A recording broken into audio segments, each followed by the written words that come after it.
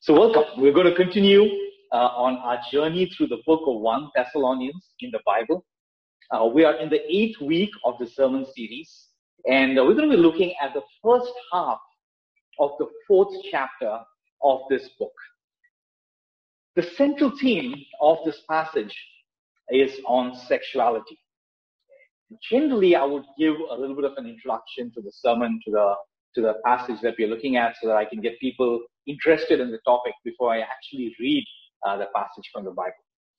But when the central theme of the Bible passage is sexuality, why waste time with an introduction when everybody is obviously already interested? And so let's go straight and read the passage. I'm going to request Sudhir to read the passage for us. It's going to come up on screen for us in just 1 second. And then Sudhir is going to read this portion for us. There it is. Over to you. Hear me? I hope you can hear me. Yeah. I'll be reading from 1 Thessalonians chapter 4, verses 1 to 9.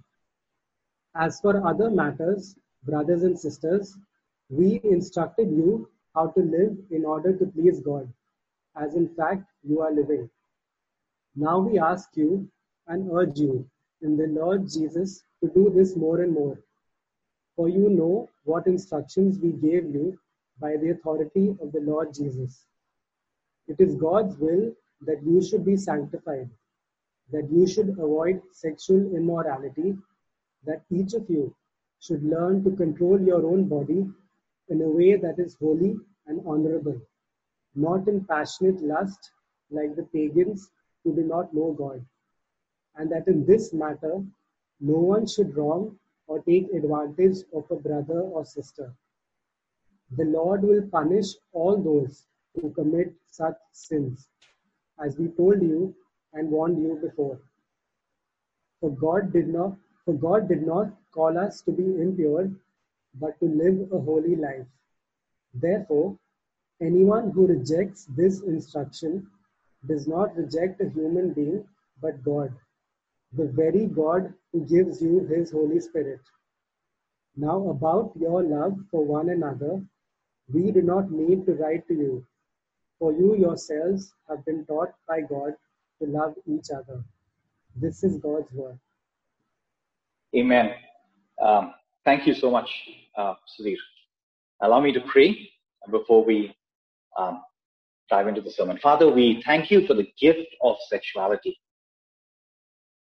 Sexuality between male and female within the beautiful covenant of marriage. It reminds us of the glory with which God created us. And we come before you, Lord, repenting for the way all of us and the culture around us has corrupted the beauty of biblical sexuality. And I pray, Lord, by your Holy Spirit, that you would draw us once again to rediscover sexuality as you created it in all its glory and in all its beauty. Thank you, Lord. We worship you. In Jesus' name we pray. Amen. Amen. I'd like to draw two things for us from this passage. First, the need for absolute morals in sexuality. And second, how to be sanctified in our sexuality. The need for absolute morals in our sexuality and how to be sanctified in our sexuality. Even though this is a really small passage of scripture that we read, I don't think in the next 30 minutes I'm going to be able to do full justice to all of that scripture. I'm going to try my best, but I don't think I'm going to be able to cover it all. So if you have questions, we're going to have a time for a question and answer session right at the end. And we'd love to take some questions at the end. So let's first look at these two things. Let's start with the first thing, the need for absolute morals in sexuality. We live in a world where moral standards of sexuality are increasingly becoming more and more permissive. Even 10, 15 years ago, in India at least, living together was considered morally wrong. Now it's all about consenting adults having a right to live as they please. I guess I might actually be sounding very old and outdated when I'm talking about things like live-in relationships today, because today many are not even bothering to living together, because these days it's all about friends with benefits, and Netflix and chill. Not too long ago, homosexuality was considered morally wrong. Today, homosexuality is fashionable. It is fiercely celebrated. And it is considered morally wrong to say that homosexuality is morally wrong. And today's culture absolutely believes and asserts that its standard of sexual ethics is correct and the best. So, I'm sure we all have friends who kind of have a very postmodern and contemporary and progressive within course view of sexuality, and they all believe that their standard is the right standard. But there's a big problem here. And let me show you what the problem is.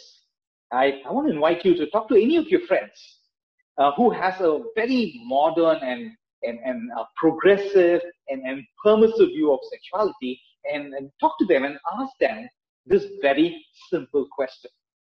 Is it okay for a man to have a wife so she can bear his children and manage his household, and then visit prostitutes to have his sexual urges serviced, and then have a few mistresses with whom he can have a real emotional companionship and intellectual conversations? Do you think it's okay? Is that all right? If you ask the question, what do you think the answer will be? The answer is, of course, going to be no, absolutely. This is just not done. You can't treat women like that. Women are not objects. They need to be treated with respect. This is absolutely wrong. And of course, all of us here would believe that such behavior by men is just not acceptable. It is morally wrong. And everyone we know in our culture, in our time, here in Mumbai, or whichever city you're from in, and they would all believe that this is wrong. Men cannot live like that. But the Thessalonians and the Corinthians and the Ephesians believed that this was absolutely the right way to live. You see, in their culture, in their time, this was a socially acceptable way for men to live. This is how men and women lived.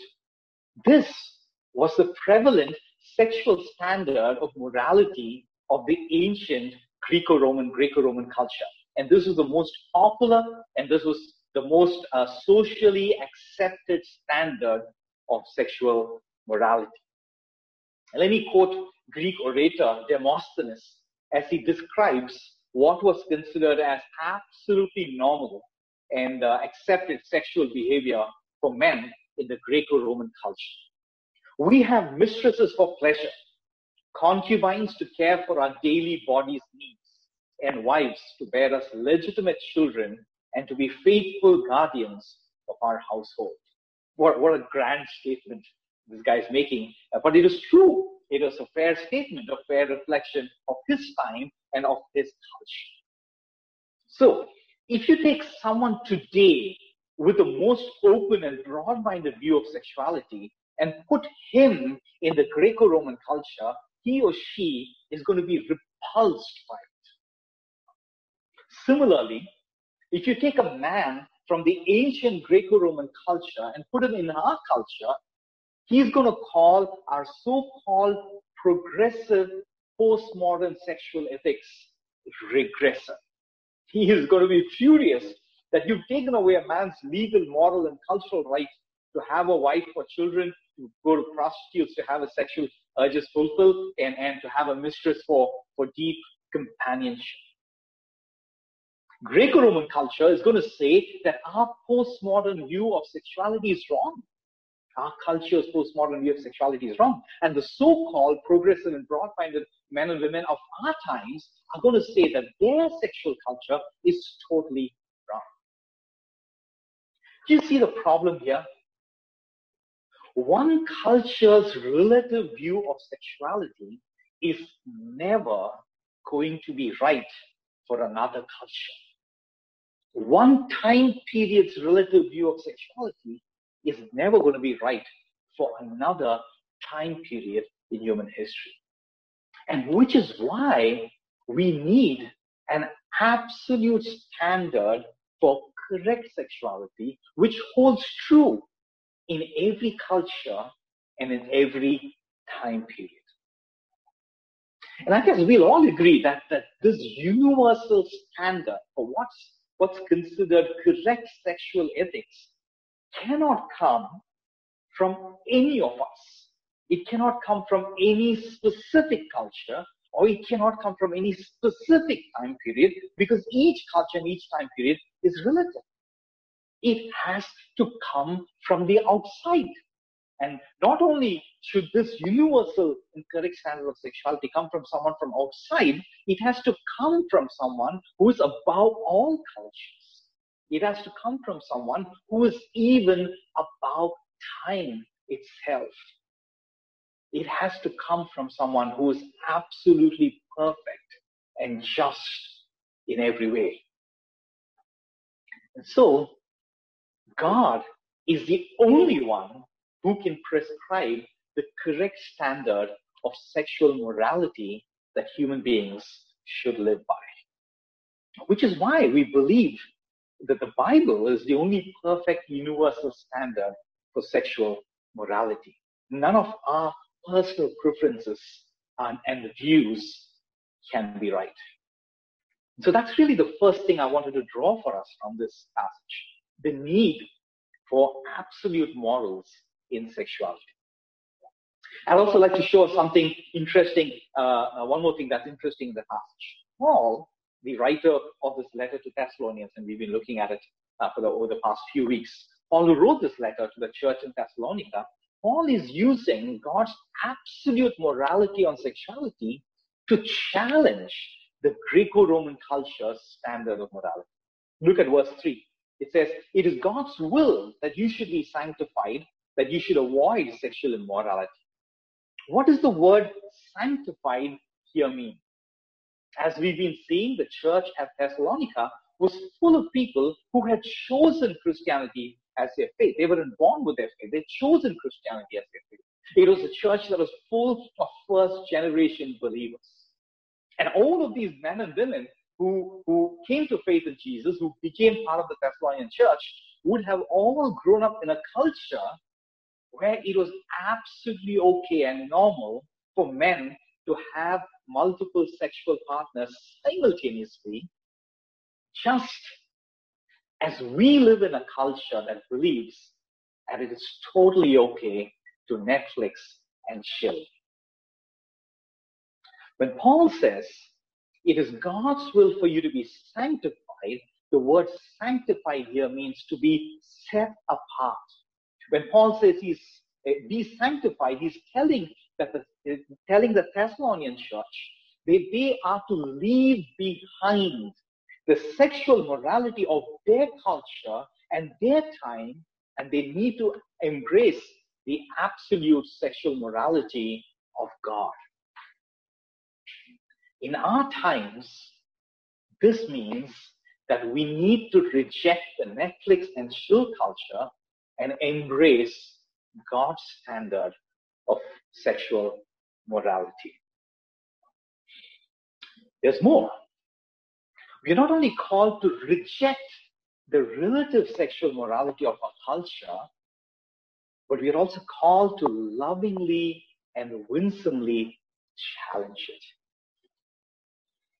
What does it mean to be the salt and the light of the world in the area of sexuality? The world needs us, followers of Jesus, to be salt and light in every area, perhaps even more so in the area of sexual ethics. And so we must not be apologetic or ashamed of God's absolute standard of sexual morality given to us through the Bible. At the same time, we must also not be shrill and self-righteous and judgmental in saying, you are wrong and we are right and we know better. No, we must be humble and respectful and winsome in challenging our culture's relative sexual ethics with God's absolute moral standard of sexual morality. So that's really the first thing that I wanted to share, the need for an absolute standard of sexual morality. The second thing that I wanted to look at is how are we to be sanctified? What does the process of being sanctified in our sexual morality, in our own sexuality, what does the process of being sanctified in our sexuality actually look like? And that answer to is right here in the passage. Look at verse 1. I'm going to read it out for us from 1 Thessalonians chapter 4. As for other matters, brothers and sisters, we instructed you how to live in order to please God, as in fact you're living. Now we ask you and urge you in the Lord Jesus to do this more and more. That's verse 1. So, how were the Thessalonians living that Paul is asking them to live like that more and more? The answer lies in the first chapter of the book. If you're part of the series earlier, you quickly reconnect with what I'm going to share. Let me read from 1 Thessalonians chapter 1, verse 3. We remember before our God and Father your work produced by faith, your labor prompted by love, and your endurance inspired by hope. Faith, love, hope.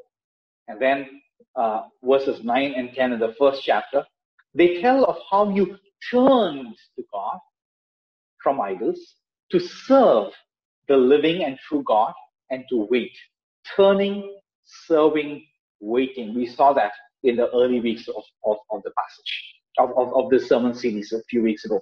So you remember how the Thessalonians turned in faith, served in love, and waited in hope. We call this the gospel triad, if you remember from the first three sermons in the series. Paul is now playing this gospel triad of faith, hope, and love. Again, he's overlaying this gospel triad of faith, hope, and love in the theme of sexuality. Let me just show that to us from verses 3 to 6. Verse 3, it is God's will that you should be sanctified, that you should avoid sexual immorality. That is turning. Turning, faith involves turning. Faith is not only believing in Jesus, faith is rejecting something to believe in Jesus. So turning. The second one is verse 4, that each of you should learn to control your own body in a way that is holy and honorable. That is waiting. Waiting to grow into the fullness of sexuality as God intended. And then verse 6, so that in this matter, no one should wrong or take advantage of a brother or sister. And that's serving. I want to just help us see this visually, what Paul is talking about, what we've been talking about in the initial few weeks of the series, this gospel triad. Hang on, just one second. The screen's going to come up. Paul's talking about a gospel triad of faith, love, and hope. And Paul's saying faith involves turning. Love involves serving. And hope involves waiting. And here Paul overlays this, the area of sexual morality, by saying faith or turning is to be sanctified, which is to depart from the culture's view of sexuality. And then serving, Paul says in this context, love or serving is do not take advantage of a brother or sister. And hope or waiting, Paul is talking, is about self-control. And all of this is happening by the power of the gospel applied in our hearts by God's Holy Spirit. It is not happening in our strength, but the gospel and God's Holy Spirit is empowering us to live. And Paul is applying this in the area of sexuality. What I'd like to do in the remaining time in the sermon is to actually look at this gospel triad and see how does this actually play out? What does turning really mean? What does serving really mean? What does waiting really mean in the area of sexuality? And so let's start with the first thing, which is faith, which involves turning, which Paul is talking about as being sanctified. In the context of sexuality, turning involves a turning away from the fake attraction and the fake pleasure of uncommitted or casual sex and turning into the godly beauty and real joy and pleasure of sex within the covenant of marriage. Men and women desire intimacy in different ways. For men, intimacy is often driven by beholding the naked body of a woman. For women, sexual intimacy is often triggered first, not so much perhaps by bodies coming together, but by hearts and souls coming together. That happened first before moving on to the rest. Such desire is not wrongful. It was God who breathed sexual desire into us when He created us. It was He who created the sexual organs. It was He who created the act of sex. It was He who thought about it in the first place. So the Bible definitely does not discourage sex. On the other hand, the Bible is actually calling us to maximize our sexual intimacy as a gift from God, as a beautiful, precious gift from God within the lifelong covenant of marriage. The Bible warns us that casual sex or even casual romantic flings do not bring real intimacy. On the contrary, the Bible says that casual flings lead us to lose our capacity for real intimacy. So biblical sanctification is not abstinence. Biblical sanctification is not developing a negative view of sex and saying sex is bad, sex is wrong. Not at all. Biblical sanctification is enjoying godly sexuality, which is the beauty of male and female becoming one flesh through and within the covenant of marriage. I guess those of us who are followers of Jesus, we all believe in this morally. And I think we're all also living by it, all of us. But even though we may live by it, quite often, some of our hearts, maybe many of our hearts, may be inclined to fantasize about the fake thrill of easy sex outside of marriage. Maybe there's a small secret part of our hearts that covets sex outside marriage. We may never indulge in this, but perhaps in that small secret part of our heart, this desire is playing out over and over and over again. Turning in faith is not just a turning of behavior, it is also a deep turning of the heart. Real faith, real sanctification, real turning is when our hearts learn to celebrate the beauty of godly sexuality in such a way that other temptations lose their hold over us. That's the first thing I want to talk about, turning. The second thing I want to draw from this is the second way we grow in being sanctified in our sexuality is by love or serving, or as Paul refers to in this passage, not taking advantage of a brother or a sister. I want to be really practical here. Why is sex between two consenting adults wrong outside of marriage? And there's another variation of this objection, and I hear that a lot. How can you say that it is wrong for a couple who really, really, really, really, really love each other?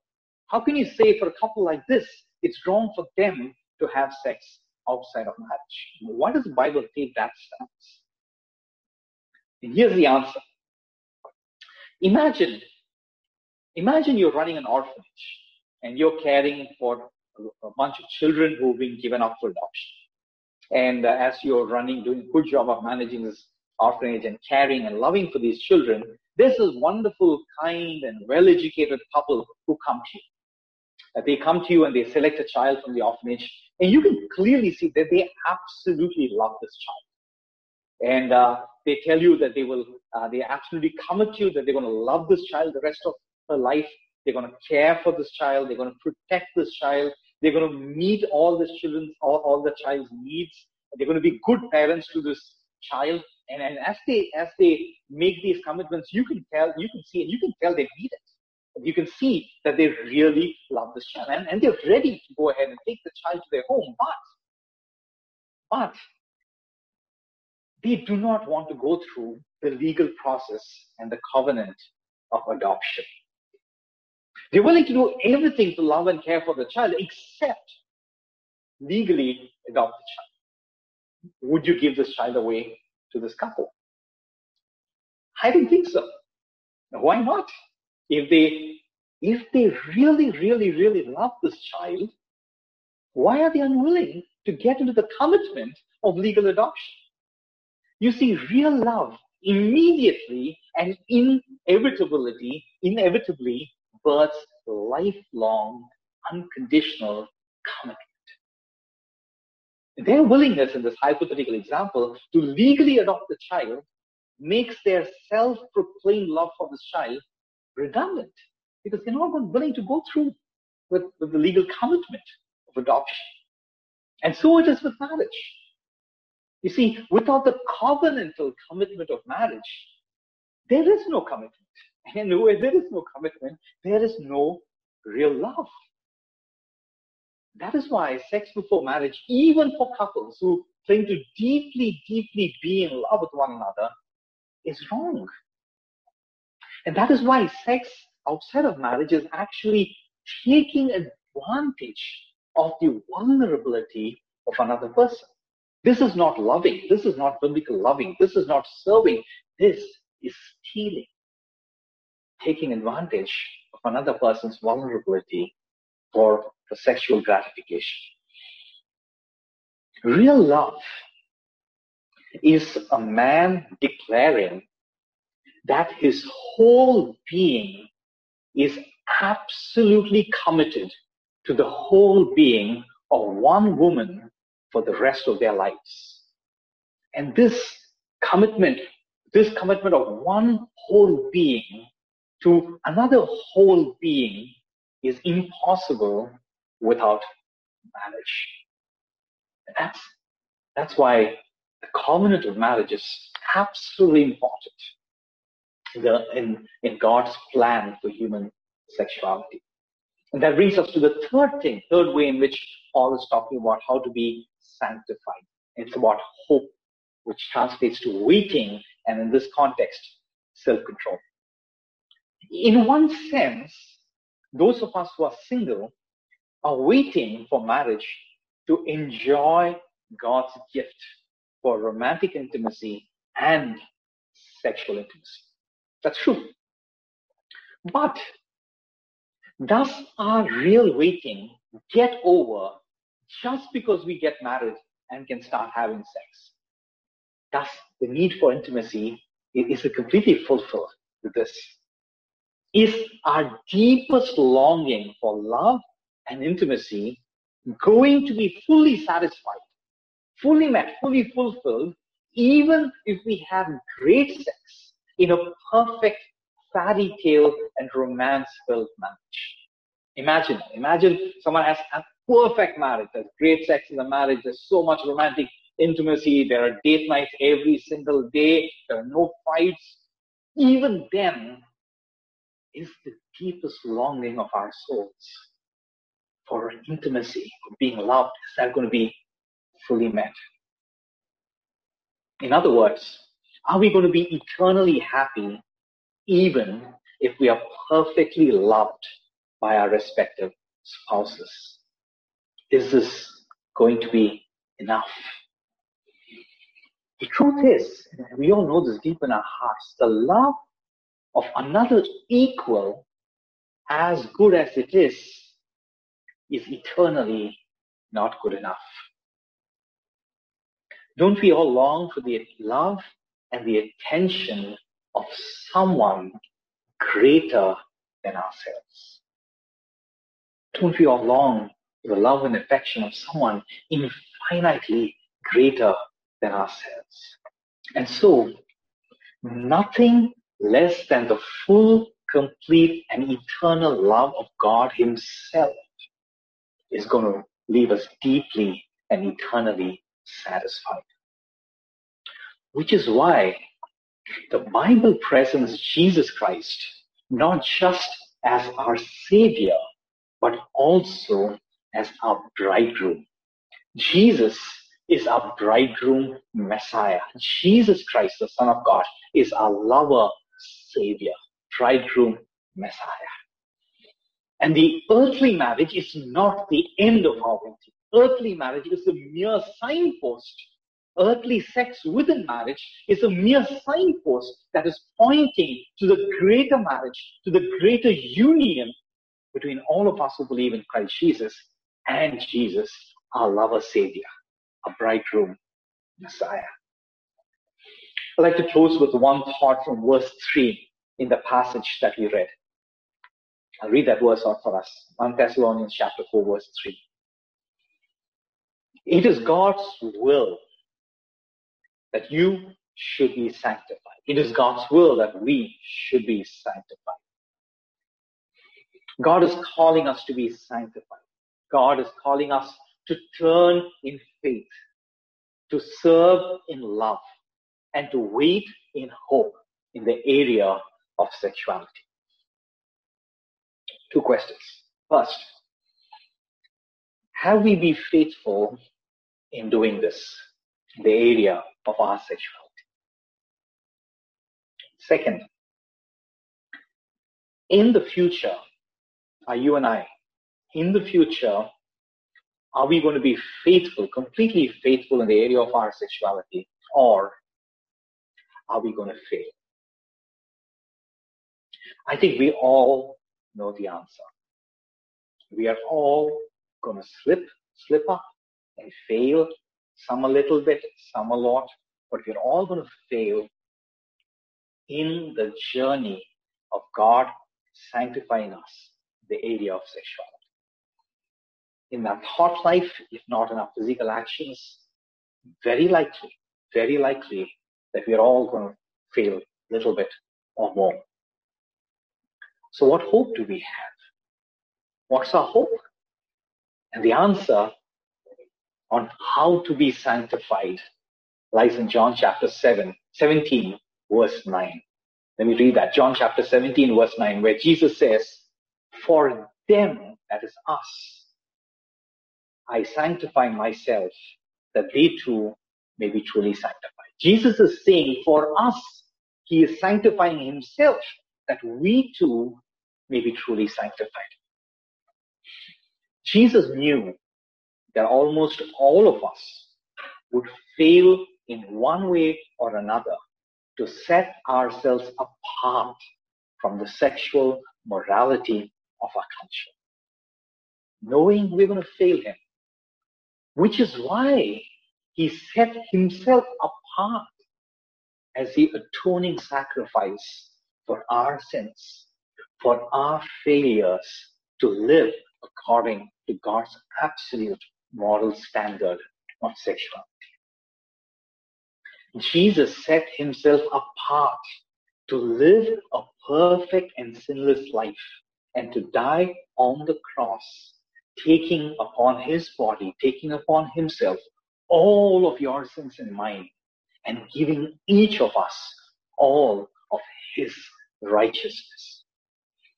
He did all this not just to forgive us our sins, but also to give us the power to overcome sin, just as He overcame sin. So the journey of our sanctification begins with and is completed in the journey of the sanctification of Christ Jesus. In Himself, not that He overcame sin, not in that sense, not that He was sinful and overcame sin, not at all in that sense, but in the sense that He set Himself apart to be a sacrifice for us. The power for our sanctification comes absolutely, wholly, totally from Christ Jesus. Every time we fail in the area of sexuality, which is why every time we fail in the area of sexuality, we can come running back to Jesus, not just for forgiveness, but also for the power to overcome temptation the next time around.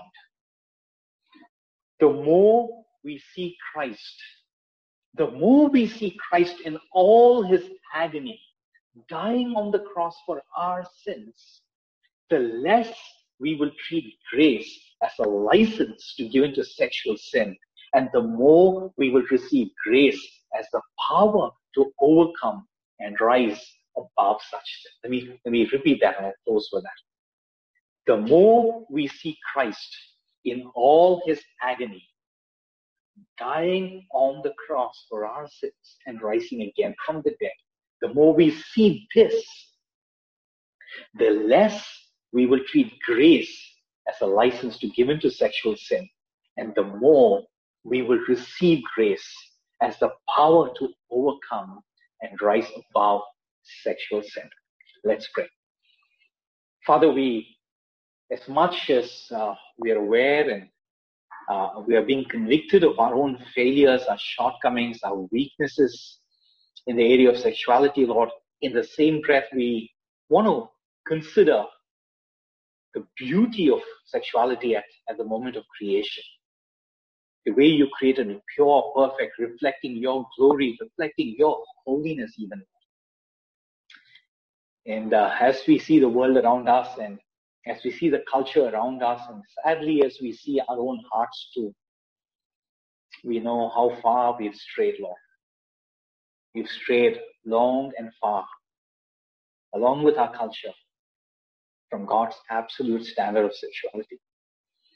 And Lord, as we wait for Christ Jesus to come again, help us, every one of us, to be sanctified. I know this can never happen in our own strength, but we know we have Christ Jesus, his strength, his power, his Holy Spirit to help us in our lifelong journey of sanctification. Thank you, Lord. We worship you. We give you glory. In Jesus' name we pray. Amen.